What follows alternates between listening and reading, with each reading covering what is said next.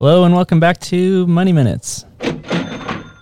Just for that sound effect, I had to credit Muska666 on soundbible.com. I had to put a little note in the show notes on Patreon there just to be able to play that sound. Was it worth it? Yes, it was worth it. Let's do it again. So thanks, Muska. So today I want to talk about RRSP versus TFSA and when you should put money in one or the other. Obviously, in a perfect world, it would be great to max out both of them. And I like when you go on personal finance forums, or sometimes you listen to certain personal finance radio shows and stuff, or articles where people are writing in and asking a question of the finance writer or whatever. Sometimes it can be really discouraging because they're like, oh, I maxed out my RRSP and I want to know what to do next, or I maxed out my TFSA and RRSP and I'm wondering what's the most tax efficient way to whatever. And meanwhile, you're just trying to sock away a couple $100 and you've got like nothing going on, or you're not anywhere close to maxing anything out. And it's just a crazy dream to be able to max anything. So I know it can be really discouraging. And so I wanted to talk about it on a really basic level, like if you were starting from nothing and building your way from the bottom up. And if there's anyone in the States listening to this, you can basically equate a TFSA and an RRSP with a Roth IRA and a 401k.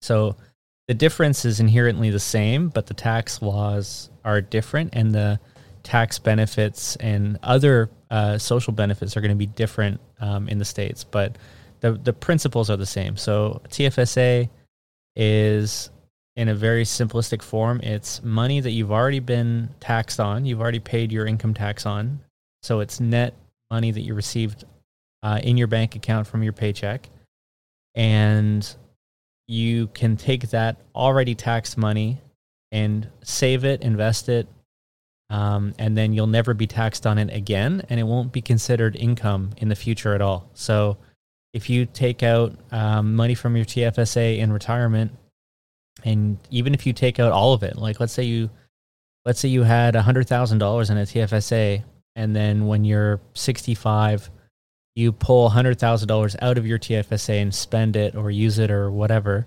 or just put it in your bank account, that's not considered income for your year, because you've already paid the taxes on the initial amount that you invested, and even on any gains that you make in a TFSA through interest and through your investments, that is all still considered taxes paid. You'll never pay taxes on it. That's why it's called tax-free savings account, even though, why is it called a savings account when really we should all be investing in those accounts? But whatever. And then on the other hand, RRSP or 401k is money that you are tax deferring. So it means that what you're doing is you're investing that money, and the government is reducing your taxable income for that year that you put the money in your RRSP. And so you pay less taxes, less income tax during that year. But in the future, when you do take that money out, usually after 65, but you can wait all the way up to technically 71, they will want their piece. And that piece is going to be a lot larger because your money's been growing as you've invested it, and you've been earning interest, and now you've got this really big pie, and you're going to be taking chunks of it out every year. Starting at the age of 71, you're required to start withdrawing from it. You have to actually convert it to a RIF, and then you basically, it's the same thing, but you can't contribute to it anymore. And then you start pulling out money every year you're required to, and the government will count that as your part of your income for that year. So if you did want to take it all out in one chunk, that would be really detrimental, because all of a sudden you would make a super high income that year and you would have to pay income tax on it. So Those are the differences. There's pros and cons to both. I'm a huge fan of the TFSA, but you really need to get into the numbers and figure out what's best for your situation. And you also have to think about what's your plan for retirement. And if you're planning on working for a really long time, then you may want to invest in a TFSA, for example, because in retirement, you're going to be getting all kinds of income. There's the guaranteed income supplement, which if you are working, you're not likely to get. You have to be making less than $18,600 if you're single, widowed, or divorced, or if you have a partner, including common law spouse, then you have to be making less than $24,000 to receive the full.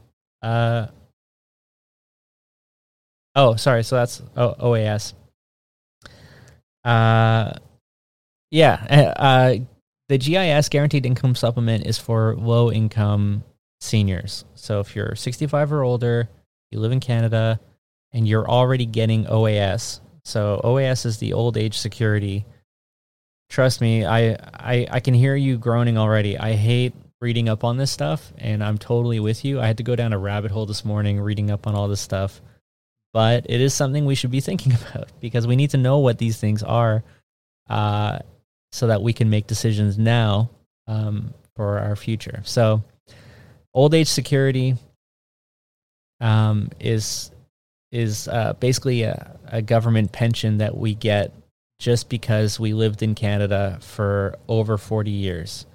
If you lived in Canada less than 40 years, you get a reduced amount based on a proportional rate for the proportion of years that you lived in Canada. So if you only lived in Canada for 20 years before qualifying for OAS, then you'll only get half of the amount. You can also defer OAS till the age of 70 instead of taking it at 65. And if you defer the full 5 years, then you'll get 36% more in your monthly payments.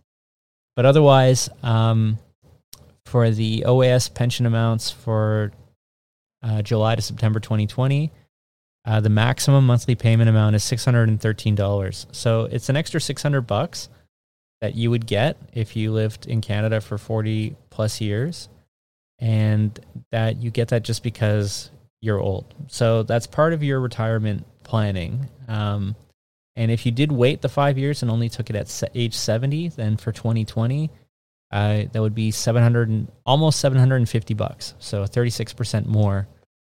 So that's something to consider. So, and that counts as part of your income. And in order to get that, you have to be making less than $128,000. And they claw it back. So if you make anywhere between, if you make more than $77,000, then they'll start clawing it back. And then once you reach $128,000, you won't get OAS at all. So it's really for, I don't want to say low income, because if you're making less than 100, like if you're making $100,000 in retirement, that's pretty good money. And we're talking $20. We're not talking about future dollars, because they will be like, those amounts will increase over time with inflation and all that stuff. So let's just worry about, like, let's pretend that we were old right now. So you would be doing pretty good. So if you're making over $128,000, I don't think you're going to be worried about the fact that you didn't get your $600 a month OAS payment. But you should be aware that if you are planning on working in retirement, and so you probably have been working before, so you've been contributing to CPP. So that's the other thing. So the Canada Pension Plan is that mandatory retirement savings on our paychecks, all of our CPP contributions, and we see the huge amounts going into our CPP plan. And that's basically the government saving for retirement for us. And it's hard to calculate those amounts because it's not like readily available to us, but you can log into the Service Canada website, and I think they can give you an estimate, especially if you're getting closer to retirement. I believe you can call them and they can tell you where your contributions are at and what you can expect to be receiving. So But basically, CPP is going to be an amount that you're going to get monthly, and it's going to be more than OAS. And you can also delay that too. So if you are working, you can delay all this stuff to the maximum. Just be aware that we're not all going to live forever, so you need to keep your health in consideration too. But especially if you're planning on working for a while, you got to keep in mind that CPP, OAS, you wouldn't be getting GIS if the guaranteed income supplement if you were working, because chances are you'd be making more than $18,000, or if you have a partner, it's less than $24,000 to get the full amount. And then there's a couple other combinations or situations depending on, whether your partner is receiving OAS yet or not, and that's going to come down to you and your partner and what the age differential is between you and who's retired or not retired yet. So that's really personal. You have to look at it on a case by case. But yeah, you have to keep all that stuff in mind. And also you have to keep in mind, if you are going to be low income, and you are still going to be working, then it may be beneficial to do TFSA or RRSP. So the whole point is you want to be thinking about your income in retirement. And so RRSP, we know that will contribute to your yearly income for tax purposes. And we know that you're automatically going to be getting CPP and OAS eventually. And you may be entitled to the guaranteed income supplement, GIS. So in that case, you might look at your situation and say, okay, well, I've done my research. I've gone on Canada.ca and looked at the public pensions page, which I'm going to link in this post. And I've looked at the CPP, I've looked at OAS, I've looked at GIS, and I've thought about, my spouse or my partner and maybe other income sources that I have, or whether I'm planning on working part-time or full-time or running my own side gig or whatever into retirement. And you might say to yourself, well, I want to make sure that my income doesn't increase too much further than $77,000 per year, because then my OAS will start getting clawed back. It's not the end of the world. It gets clawed back at 15% of the difference. So they have an example here on the page. So for example, let's say you made 90 grand, which is more than 77,000. So you would take the difference, which is about 12 grand, and then you would take 15% of that difference, which will come out to $1,800. Now the trick is that they actually pay you the full amount during the year. So like, let's say I was 65 now and I was still working, but I was getting OAS right now in 2020.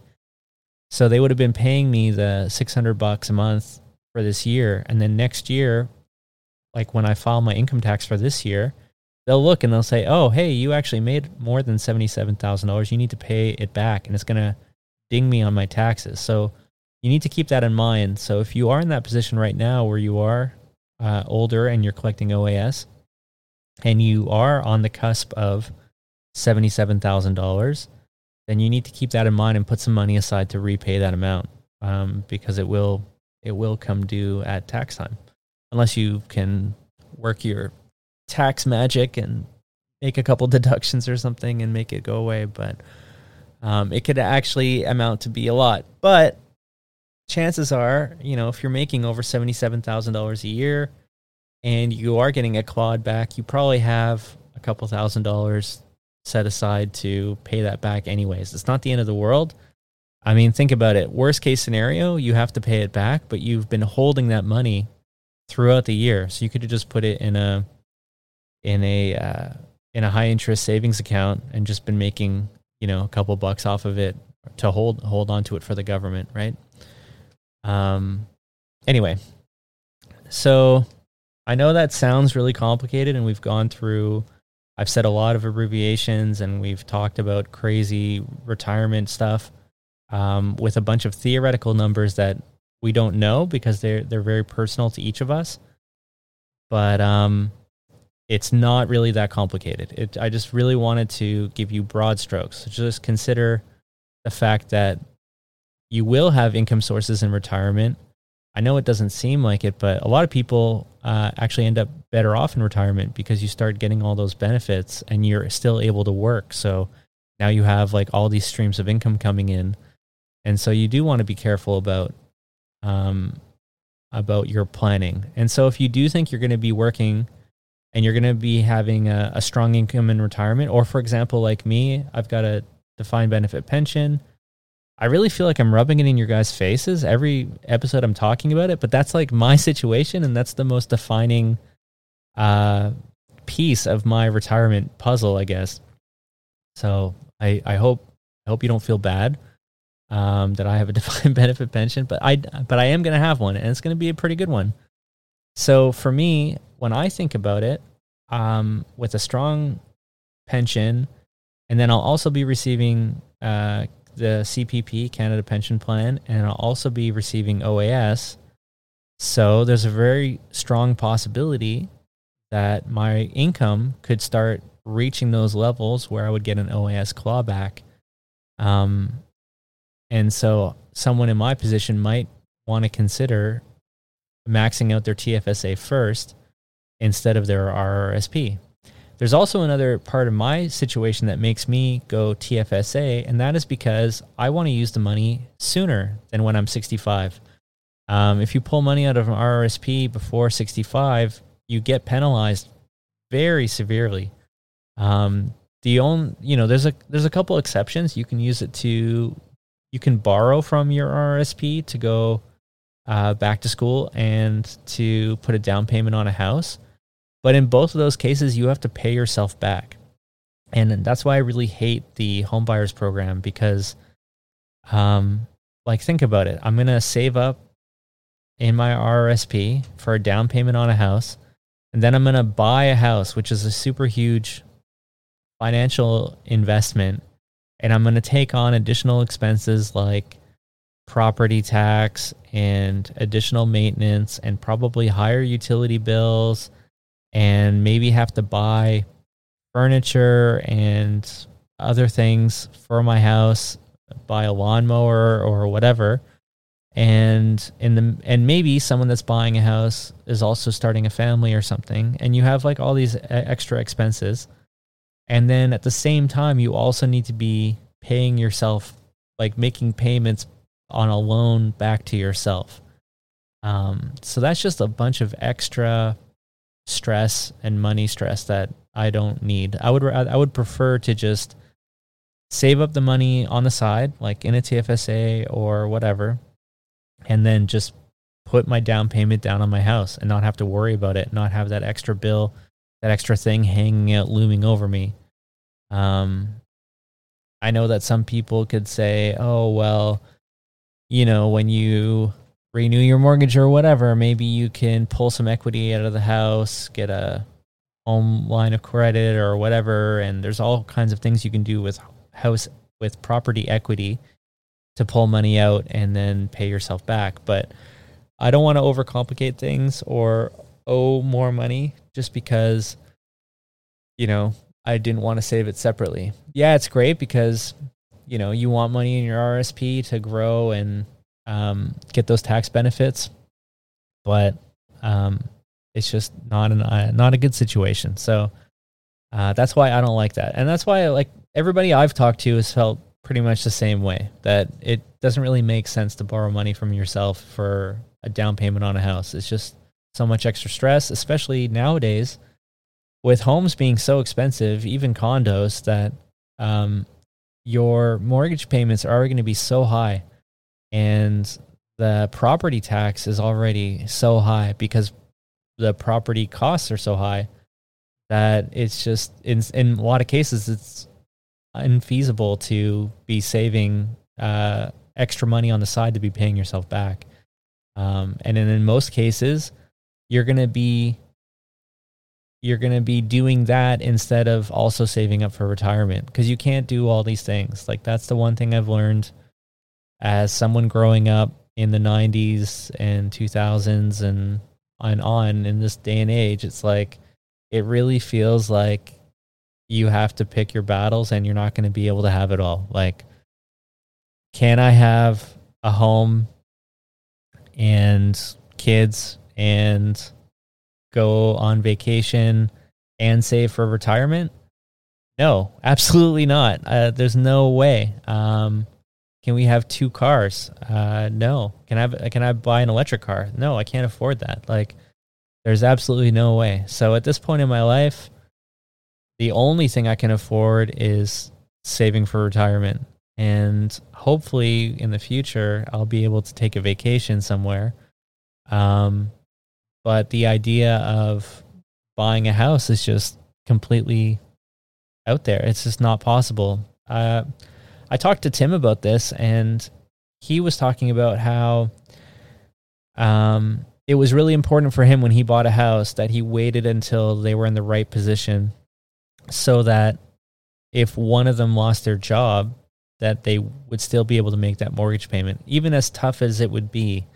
And I think that's really important, because nowadays you see a lot of people are leveraging their entire household income against this house. Like, if any one person loses their job, they're not going to be able to make that mortgage payment. They're just so high that it just, it's not, you really have to have a strong emergency fund. If you or your spouse lost your job, you wouldn't be able to make your mortgage payment, because that is a scary situation to be in. And I know what you're thinking.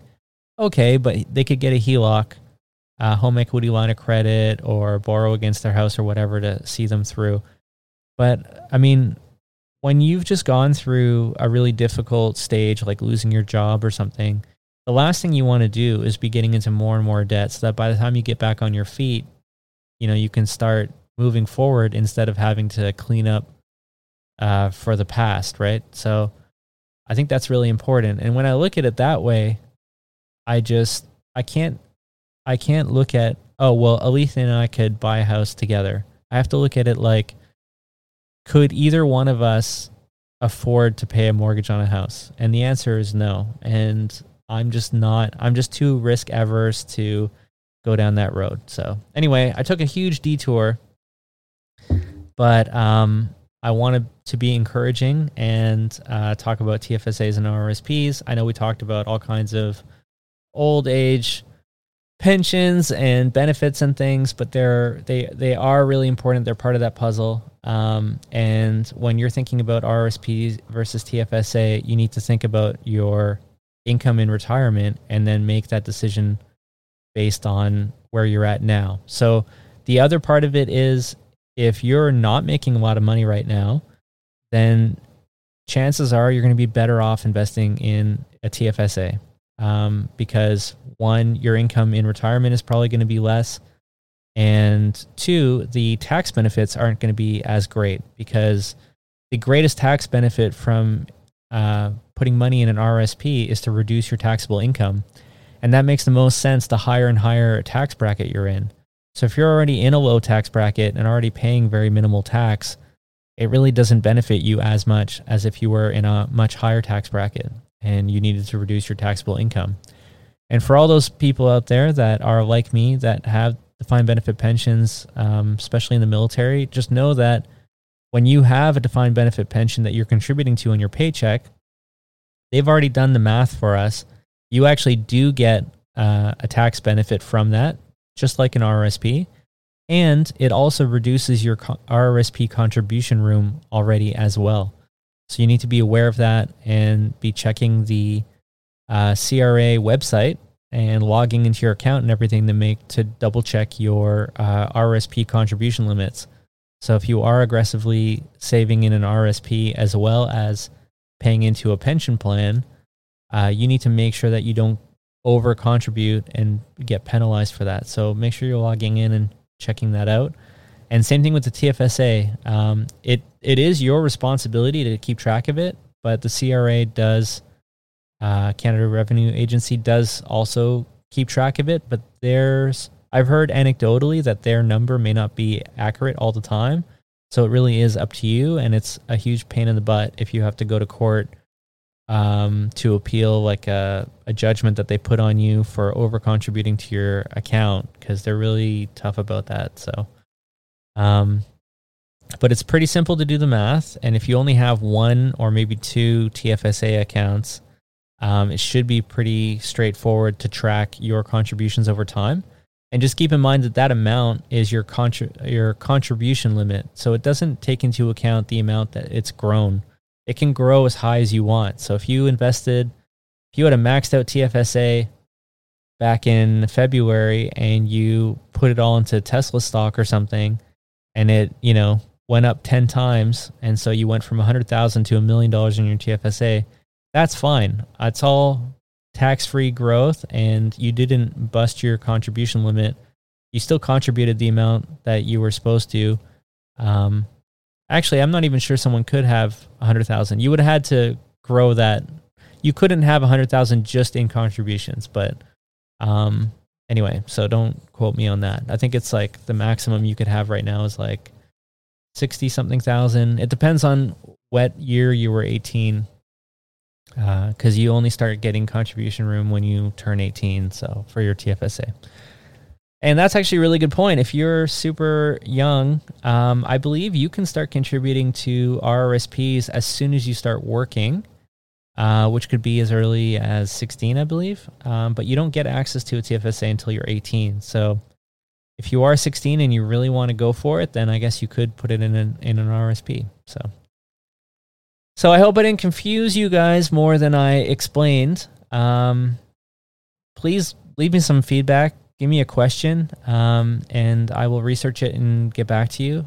And yeah, personal finance is personal. So definitely make a decision based on your situation and not my situation.